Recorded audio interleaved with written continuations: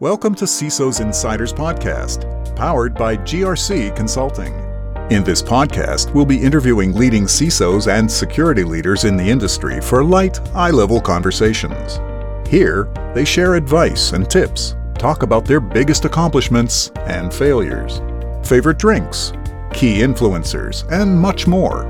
We encourage you to walk away with at least one insight that will help you better yourself or your business. Thank you for joining us, and we hope you enjoyed today's episode. For more content, please check us out on social media. Welcome, everybody. Today we'll be speaking with Steve Cobb. Steve Cobb is the Chief Information Security Officer of OneSource Communications.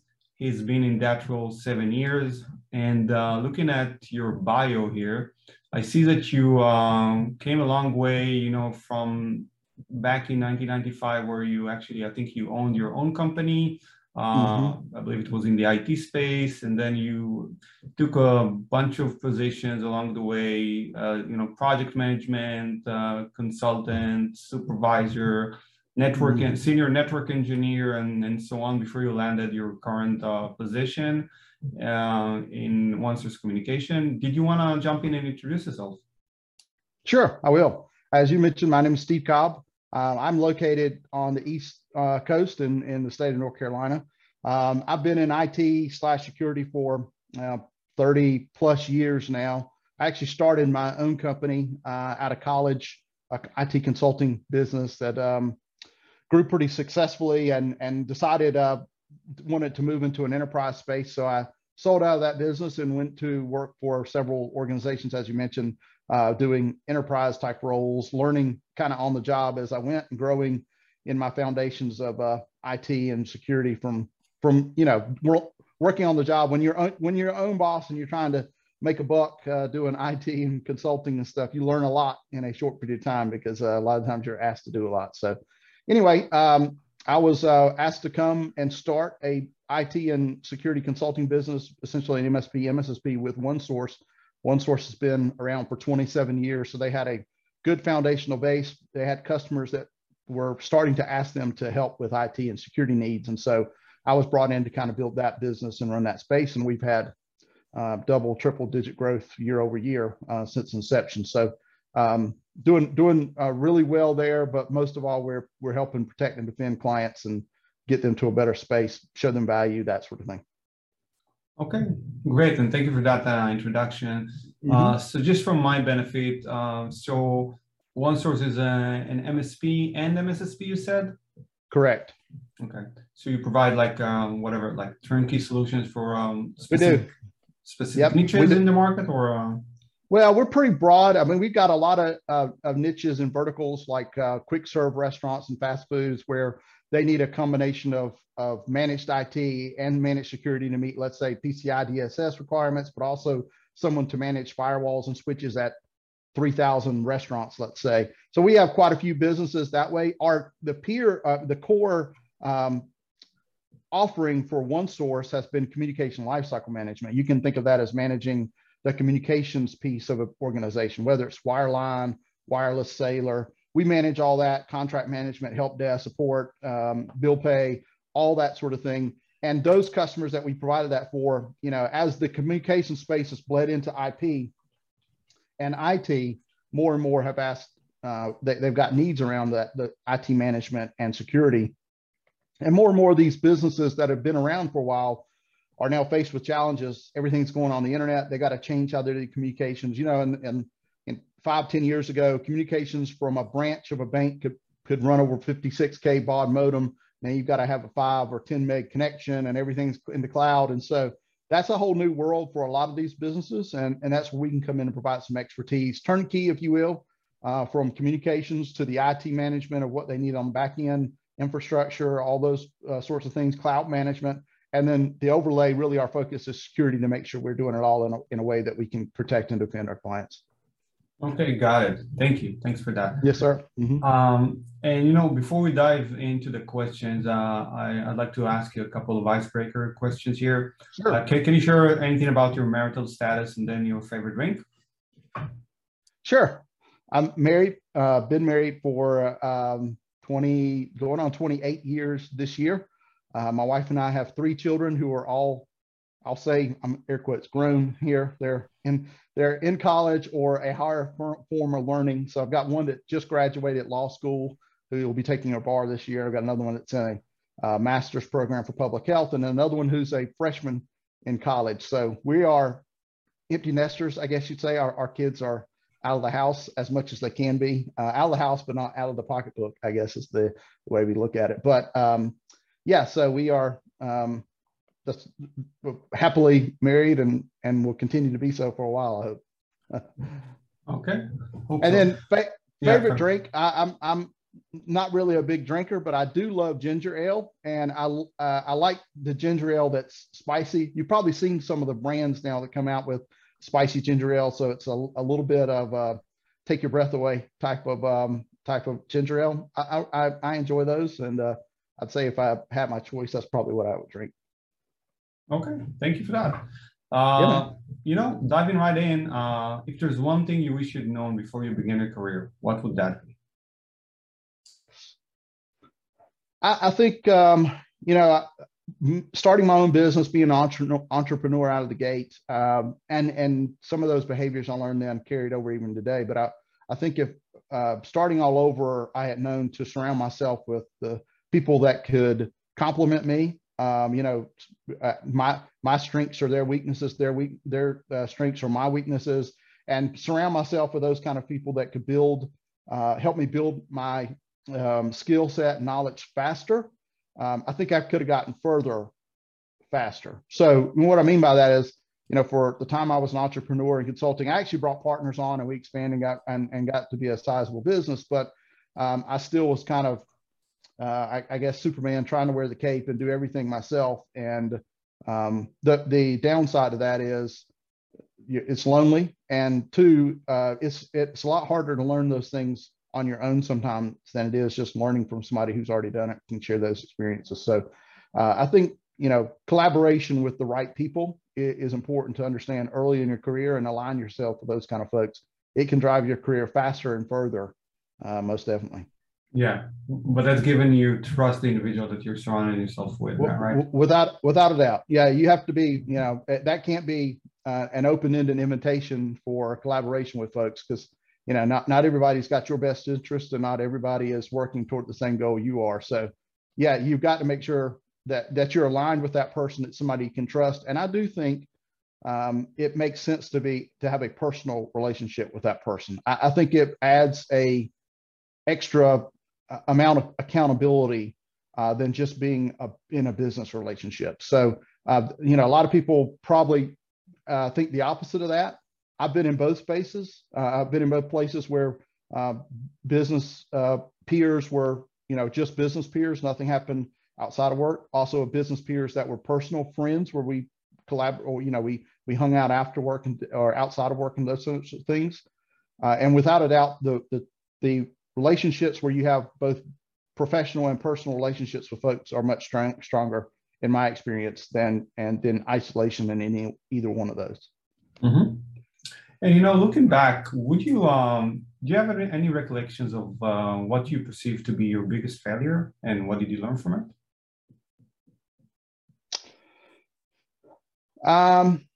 Yeah, I think probably, as I think about biggest failure, it has to do with that entrepreneurial business I mentioned, and it ties right in, Ben, with the discussion we just had, aligning myself maybe with folks who did not have the same interest that I did.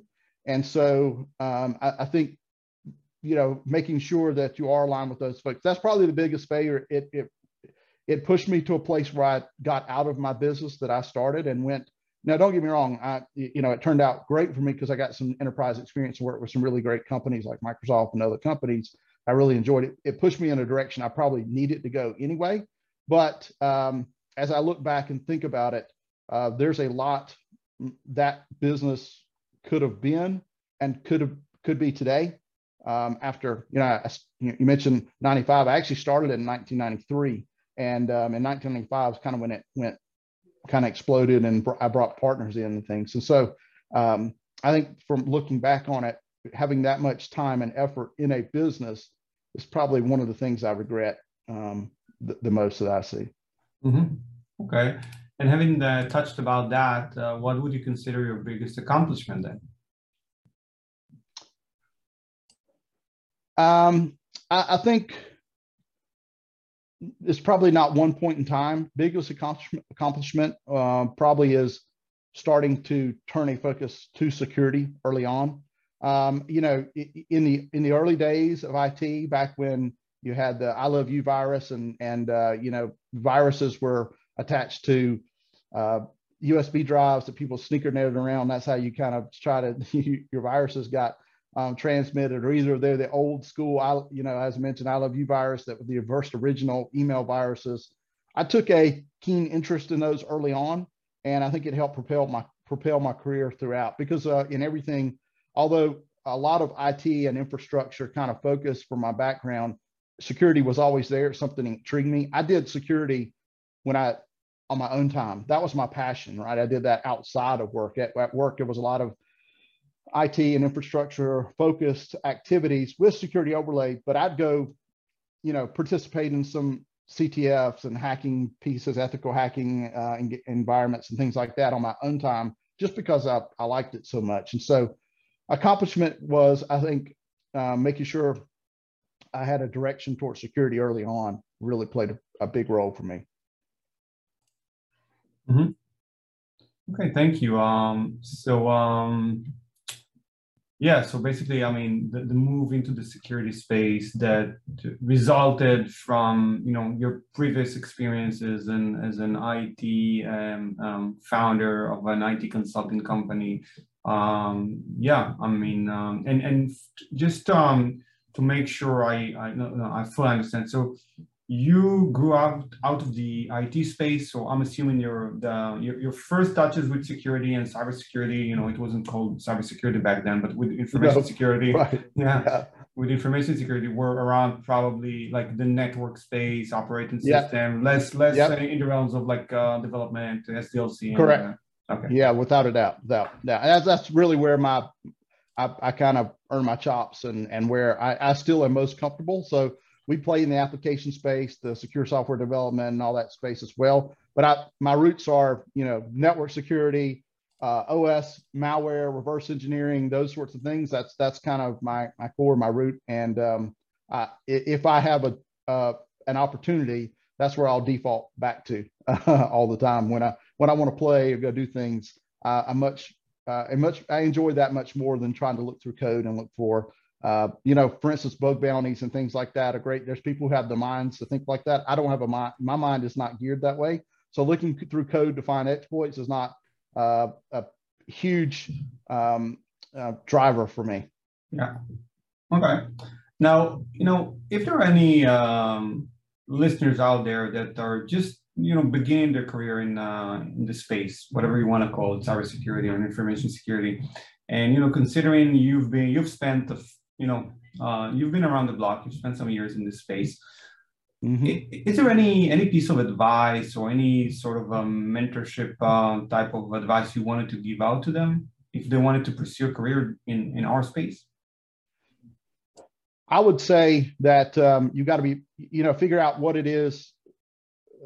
Figure out, do you love it, right? Because I will say the cybersecurity space can be very stressful. It can be chaotic. It can be disappointing at times, honestly.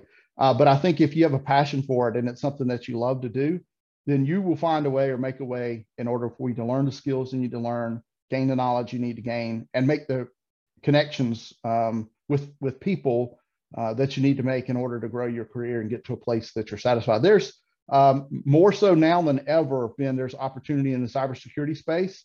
I mean, if you look at where we are from a lack of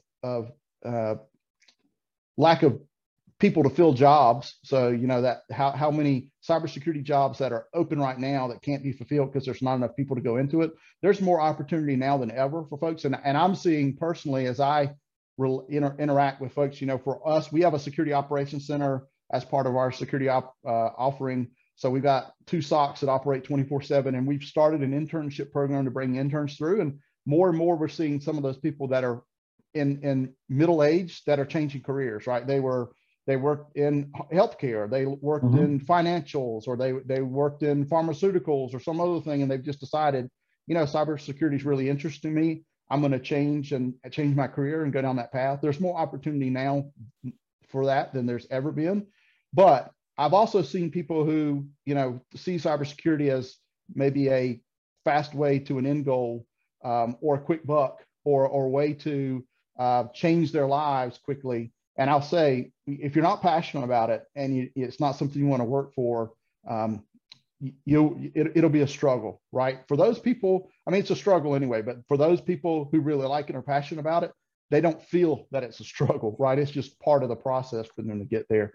So that would be my advice for those people who are considering this: is, do you really like it? And what I would say is, go try some. There's opportunities to go attend some, you know, everything's virtual now, right? So go attend a virtual conference, or go participate in a capture the flag event, or go look at some of the places like Hack the Box or other places where you can go and try some ethical hacking and see if it's something that you're really passionate about, you want to do. Yep. So in other words, find your passion. And I mean, this space is so vast. So you could, it really is. You can pick and choose, you know, as you said, like security operations, you could, you know, these days, like SecDevOps, compliance. Compliance, risk management, all those things. Pen testing, red teaming, for those people who like that sort of thing. That's right. It is so vast, so many different areas that you don't have to be, you know, the image of somebody in a basement wearing a hoodie, a black hat, typing on a keyboard in cybersecurity. And you don't have to be on the other side, hand-to-hand combat with that person trying to kick them out. Those are, I mean, you know, the blue teamers and the red teamers, those are opportunities that exist. But you're right. There's so vast a space there now, that you almost can make your own niche if you have a passion. I really believe that.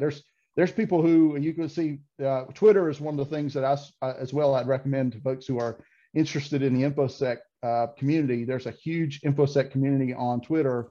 Not all great, but there are a lot of great people that are on there, and you can find people there who've made a life for themselves, doing things they're passionate about, social engineering or other things like that. That people have wrote books and become very successful around just because it's something they love to do. Yeah, I agree. And, you know, coming from the IT space before moving into the security space, do you have any specific thoughts or feelings about the role of a CISO that's actually part of an IT organization? I mean, looking at the market, you see, as you probably know, in some organizations, the CISO is a part of the IT organization, where in other organizations, the CISO might be a part of the, a higher level leadership team, or they might, be under the whatever CTO or COO in some cases. Do you have any specific thoughts about CISO and IT? So I think the CISO has to have a direct link to IT. I mean, in order for an organization to be successful, the CISO at least has to have some visibility and input or feedback to IT operations. Now, I'm not saying they have to be a decision maker, but I do think they need to have a seat at the table when those discussions are happening. If you think about SecDevOps or what you're doing around cloud migrations and cloud spaces or other infrastructure, the CISO or the security arm of that organization needs to have an overlay there just to validate that things are being performed in a safe and secure manner. I am of the school where I think that the CISO should be not autonomous. They definitely should have accountability, but they shouldn't be under the CTO or an IT organization as part of it. I think in those places where I've seen that, there's overdue pressure that the CISO has to, when they're reporting up through that IT organization, that they have to maybe bend the knee to some practices that may not be best practices, right? I think they need to have a advise and consent type of role, if you will, to those IT organizations so that they can oversee those. As I said, maybe not a decision maker, but they can at least provide some counsel to, this may put us at higher risk than that. It's a choice the business has to make, but at least can advise on that and provide some guidance around it. I see in many places where either the security arm is a just a kind of stepchild of the IT organization. And so the only time they get a say is when an audit comes up and they've got to pull reports and then throw reports back, but they don't have any real operational input. And in those cases, you see a lot of opportunity for compromise, for breach, and risk is tremendously high. So we do a lot of incident response with OneSource. We are brought in a lot of times either during a breach, after a breach, mid-breach. A lot of times our role is to help remediate a situation. Ransomware is the biggest thing right now, where we do ransomware on a weekly basis, unfortunately, it seems like. But in those organizations where we come in, where they've been hitting ransomware, a lot of times that is an indicator that we see that if they had if security had a voice, that voice was, so the volume was turned down so low on that voice that they really had no impact to how the organization was from a security perspective. Mm-hmm. Okay, and talking about your daily routine and how you came about to your position. Looking back, do you have any tips around the best resources that have helped you along the way, whether that be whatever that might be? Yeah, well, I'll call out Twitter again, and I say that just because although Twitter may be kind of a more thought of around social media, there's a lot of learning and opportunity to learn around Twitter, especially following the right people. And so I would say, Twitter's a good spot to follow people that can share information that's valuable information that helps learning and knowledge. I think it's a great place to make connections as well. So it can help your career from the standpoint of if you're looking to move into a space or get into a specific area of security, there's probably somebody very knowledgeable on Twitter that you could follow and try to make some kind of connection with. The other thing is just those, as I mentioned before, the InfoSec community is fantastic about offering collaborative, open conferences, capture the flag events, hackathons, all that sort of thing that you can get your foot exposed to, or get your foot in the door. And I would take advantage of those. So, the vendors are famous for, I'm not encouraging anybody to go get on vendor spam lists because the vendors will spam you as much as they can, but a lot of them have pretty good content as well that is agnostic to their product and just around security. So there are a lot, I could name a lot of them. Qualys does it, Cisco does it, CrowdStrike does it, FireEye does it, Mandiant does it. A lot of great information that can raise your game that's free for you to consume. You just got to go look for it. And so that's what I would say a tip is, set aside some time. I do this myself. Set aside some time each week that you're going to spend on professional development for you, for what your passion is. And then find those resources and spend that time. Book it out just like you're going to book out a meeting, right? If you got your calendar full on, Thursdays at 4:00, that's my time to go do some professional development. If you're passionate about it, you'll be like I am. And it's really anytime you've got free time after hours, whenever it is, you go do it. But if you have to do it during your business day, then book out that time and go do it. But the key is you got to find time to stay ahead. This InfoSec space, the one thing about it is it's always changing. It's not staying the same. It's different from one day to the next. There's new things, new ideas, and new opportunities. You just have to, go and find them. Mm-hmm. Is there anything, and by the way, before I ask this question, there's so many, I just want to, just remember what you just said. There are so many learning opportunities out there, whether, so many organizations, whether it's ISACA or, ISC2 or what, ISSA. SANS, SANS just so many, right. So many organizations, so many events, so many industry events, and especially now, since COVID with Zoom, a lot of those events are free as well. Virtual, that's right. Yeah, some of them, credit you with some CPE points. So, so many learning opportunities. But again, I would also, just to echo what you just said, find your passion and then try to grow. Yeah, and I'll say again, Ben, too, that there are a lot of local, you think about B-Sides or other InfoSec groups. You mentioned ISSA, all these groups that meet locally in the Bay Area. You've got a bunch of them right in the Bay Area, where these groups that meet once a month and they get together just to share security ideas or security passions, and you can make a lot of great connections there. But you can learn a lot too, because a lot of these folks are, their day jobs are, doing something that you may find interesting and be passionate about. They can give you firsthand knowledge about or experience on. So look and see what's available in your area. And COVID things have gotten soon, but there is a lot of opportunity. I know the B-sides in my area is just starting to meet face-to-face. Our ISSA meeting this month is the first time in 2 years it's been back face-to-face. So things are opening back up where you can get back in face-to-face, meet with people and create some opportunities there. So I encourage people to do that for sure. Mm-hmm.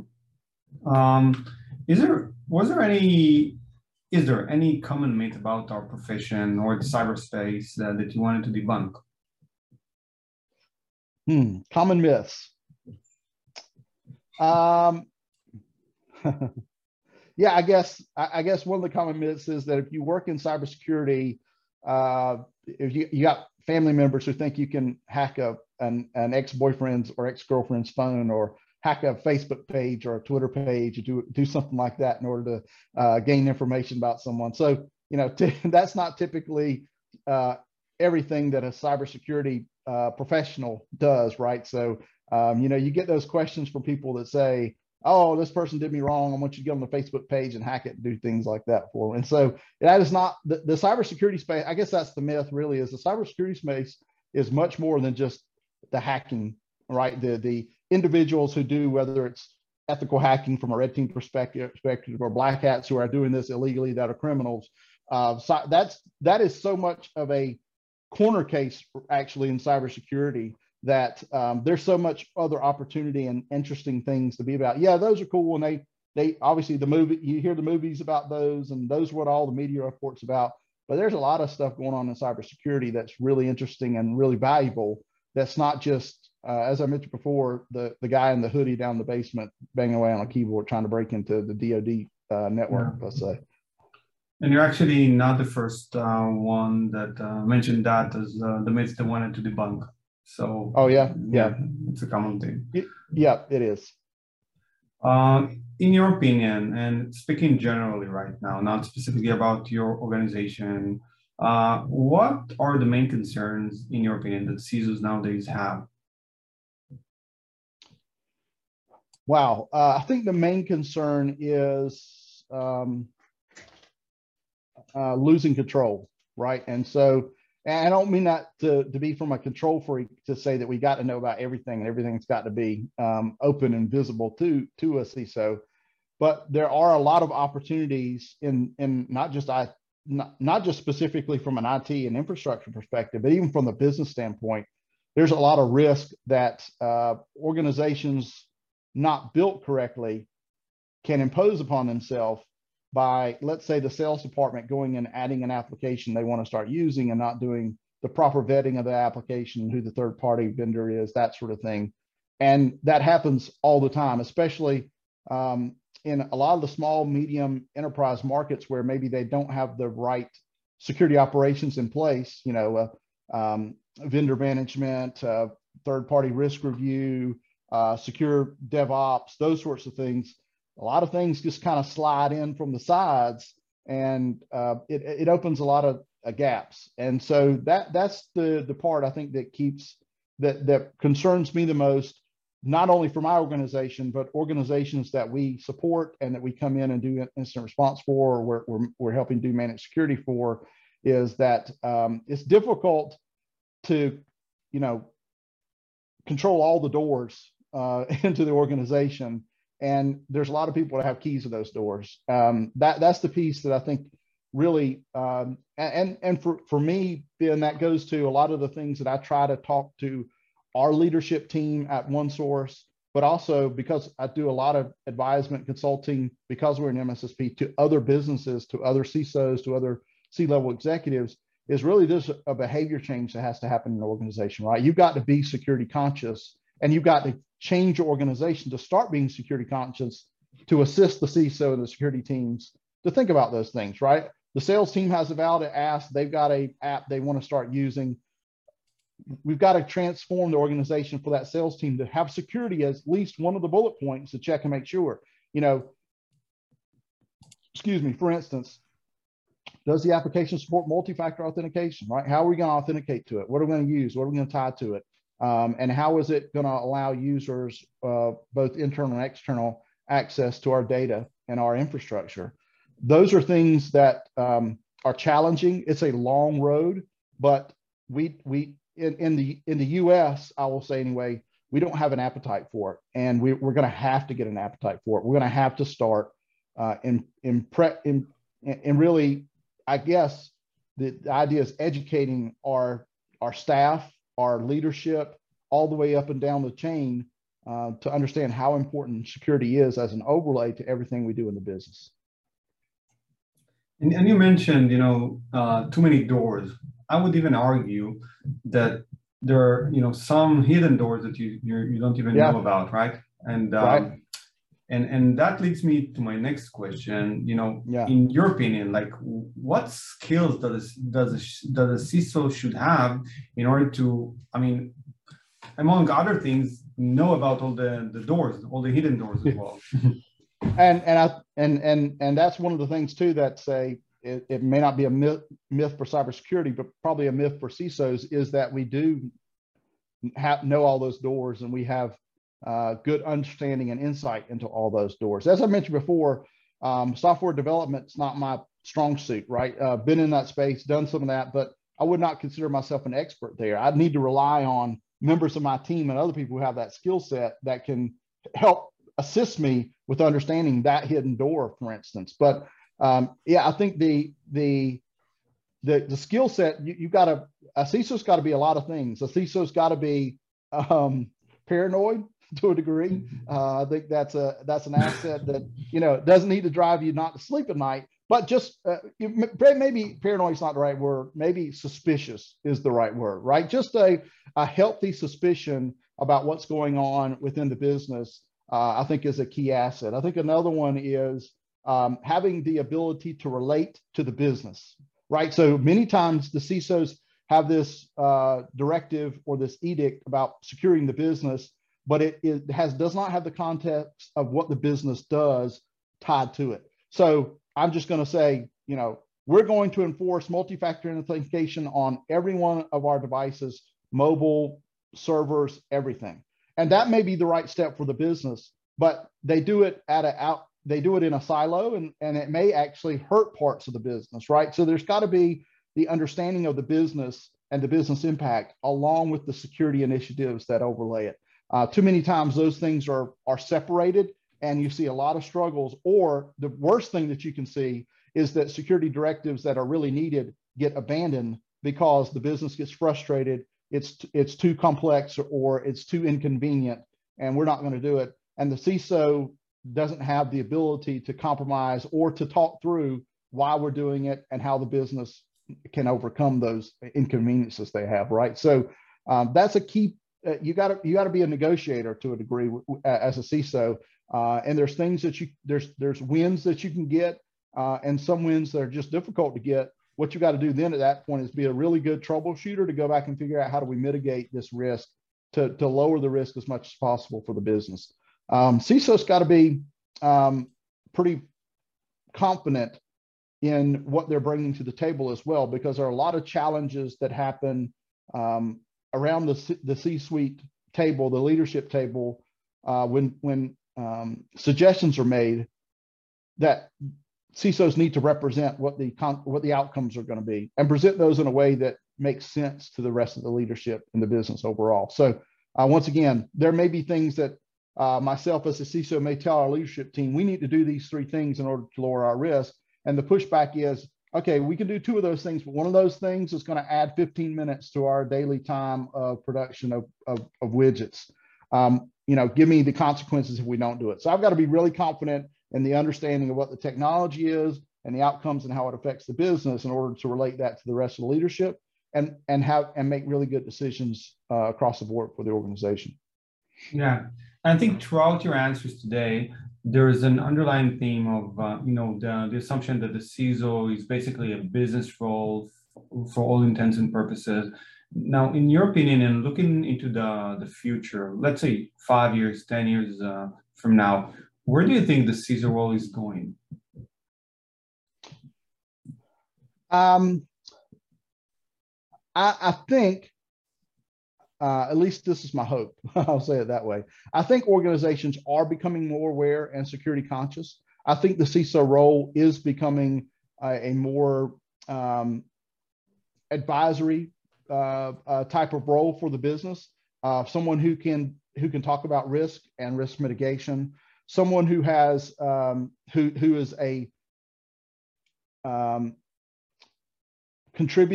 highly contributing member of the leadership and C-suite team, such that they're not brought in only when a breach occurs, right? I know organizations we've dealt with before where either the security operations leader or the CISO, whoever may be the top, tip of the spear for security for that business, is only brought in to have leadership discussions when a hack occurs, when a compromise occurs or a breach occurs. That's the only time they see them. And my hope is, and I think this is happening, that over the next 5 years, CISOs become more integrated into the business operations overall, right? So they're not just thought of as a hindrance to the business. They're thought of as an asset to the business in a way that we can grow our business. We can do more with our business, and we can do it in a secure way. And we can get ahead of some of those risks before they're realized on a business down the road. So that's where I think CISO role is going, and I'm hoping it's going that way. I think businesses will be in a much better place if they can adopt that methodology and that mindset. But 5 years is probably the right time frame, honestly. We've seen businesses who,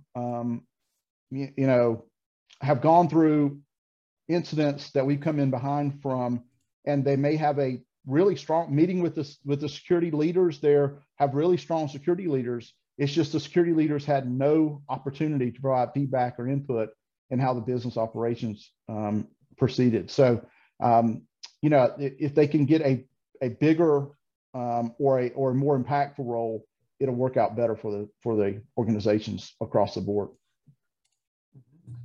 Okay. Thank you for that. And so basically, an expansion or even in other words, let me rephrase. What you're saying is that the fact that CISO is a business role will get solidified over the next period, like the period of the next 5 to 10 years, and would be regarded as a leadership position, regardless of the organization. In most organizations, the more mature one, and more organizations will go and become more mature in realizing that this is a core function that needed to be as part of any leadership team. I think a metric for that, Ben, that we could track is the number of CISOs globally, right? And I say that because there are a lot of businesses, and I use the title CISO, as interchangeable. It could be VP of security. It could be someone who's got a role within the leadership team that is responsible and accountable to the security operations of an organization. I can't tell you how many businesses that we've been in where the security leader is also the IT leader, or the security leader is a CTO or a COO, and they just have been bolted on as a security person as well, because maybe there's an audit requirement or a other compliance requirement that has to happen, and it's just part of one of their daily functions they do quarterly to pull an audit report and spit it out. So they're the security leader. I think if the number of dedicated security leaders, that count goes up and continues to goes up, it's a good sign of what I just spoke about more businesses becoming security conscious and putting leadership roles based on security at the board table. That is a good sign to me, and I think we are going that way. It's still just quite a struggle, especially globally. There's other countries who are ahead of us, the U.S. in that space and that mindset, the thinking around that, and the U.S. is coming along, but slowly. Okay, and you know we're almost out of our time today, but just out of curiosity, in your opinion, who would be those countries that are like ahead in the game that you just mentioned? Well, I got to call out Israel, right? Israel is one of those countries that security is just kind of second nature to them, right? And that proceeds into the business world as well. You look at how many security vendors there are that originate from Israel. It's an amazing number, but they have a innate mindset there around security and protect and defend, and I think that bleeds into their business framework, business structure across the board. I would put them, you know, they're far along in that space and that thinking on how that goes. I think I think probably Italy dealt with quite a few folks in the Italian space who it seems like are more or farther ahead of the U.S. around security consciousness and awareness. Those are two that I'll point out probably, at least in my experience, to seem to be far ahead of where the U.S. is. Got it. Thank you. And just to chime in here about Israel, so I think my personal opinion is that it is true that there are a lot of cyber startups in Israel, and you know, as you said, cyber is more embedded into the way of doing things. I think that from a CISO perspective, CISOs have broader roles. I mean, the average CISO in the US has a much broader role than the ones in Israel. That's just, you know, my opinion based on my expertise and, you know, the years I've spent in the industry. But definitely, I mean, it's a cyber powerhouse. Moving on here, so we only have a couple more minutes left for our session today, unfortunately. Maybe we could, you know, at some point schedule a follow-up podcast. Sure. Yeah. So just, you know, just a couple of questions about vendors. What it is that you're looking for in a vendor, actually? I'm looking for, in broad terms for a vendor, someone who will support the product or service that I'm consuming from them. It can't be a dump, you know, you sell something, dump it, and then run away. I can't ever get a hold of somebody to support it. So I need to understand what support operations looks like for a vendor. I think the other thing is reputation in the security space. Reputation goes a long way. It could be, it could mean nothing, but reputation, and I don't just mean reputation from the Gartner Magic Quadrants perspective. I'm talking about reputation by going through some references and real world experiences with other clients or other customers that can give real feedback around how the product or service works, what the relationship tends to be like, and how responsive that vendor is when they're needed. We really look at vendor management and selecting vendors as a partnership. The goal should be, I think, for us anyway, we are a managed services company. So we're not selling a product directly to a customer and then never talking to them again until it needs to be renewed. We're selling monthly or recurring services to companies where there's a relationship built, and the idea should be that the success of our customers ties directly with our success, right? So if we can help make our customers successful, we're going to be successful. If we fail at making our customers successful, they're going to fail, and there's a tie there, a bond, a partnership. I look at that same thing for vendors, right? I need vendors who are willing to potentially put skin in the game, be a partner with me, look for my success to then build or fuel their success. And that's the way that we should think about the partnership. I am much less likely just to buy a widget from somebody than I am to buy a widget from somebody if they can help me make that widget work in my environment and do what I need to do. Okay, clear. Final question before we wrap this up for today. If money was never an issue, would you do anything different with your life? Wow, that's one out of left field. For me, for me, I've never been financially driven per se. So, everybody wants to make money, right? We all like to have money. But I don't know that because I love what I do. I am passionate about what I do. I love to help other companies and bring value. I love to help people who are interested in the space come along and be successful in the cyberspace themselves. I don't know that I would change a lot about it. I may have a different geographical location based on being able to afford to live somewhere differently. But outside of that, from a career or professional standpoint, I'm not sure I would do anything differently. I've enjoyed the trip. It has been an adventure, and it's been trying at times, but it's always been extremely rewarding. And I think that's really what fuels me from a satisfaction standpoint, is being able at the end of the day to feel like I've put in a solid day's work, and I've brought value to either someone internally on our team or externally one of our customers. That's kind of what makes me sleep well at night. Well, can't say I'm too surprised with your answer here, but thank you nonetheless. Any final notes? I don't think so. I appreciate the chance to speak with you, Ben. And like you said, if you follow up, or if somebody does need some assistance or advice or whatever they might need in that cyberspace, more than happy to help out and provide some mentorship or point them in the right direction if I can. Be more than willing to do so. Much appreciated. So they should reach out to you over Twitter or LinkedIn? Yeah, Twitter or LinkedIn. Twitter's @ProtectDefend. And LinkedIn is just, you can find me, Steve Cobb, on LinkedIn. Got it. Okay. Thank you as well for your time today. It was a pleasure speaking with you. And yeah, we can definitely, talk in the near future, schedule up a follow-up episode at some point. And sounds great. Yeah, I like the answer and like the discussion. Enjoyed it a lot. Thank you. Thanks, Ben. Have a great afternoon. You too.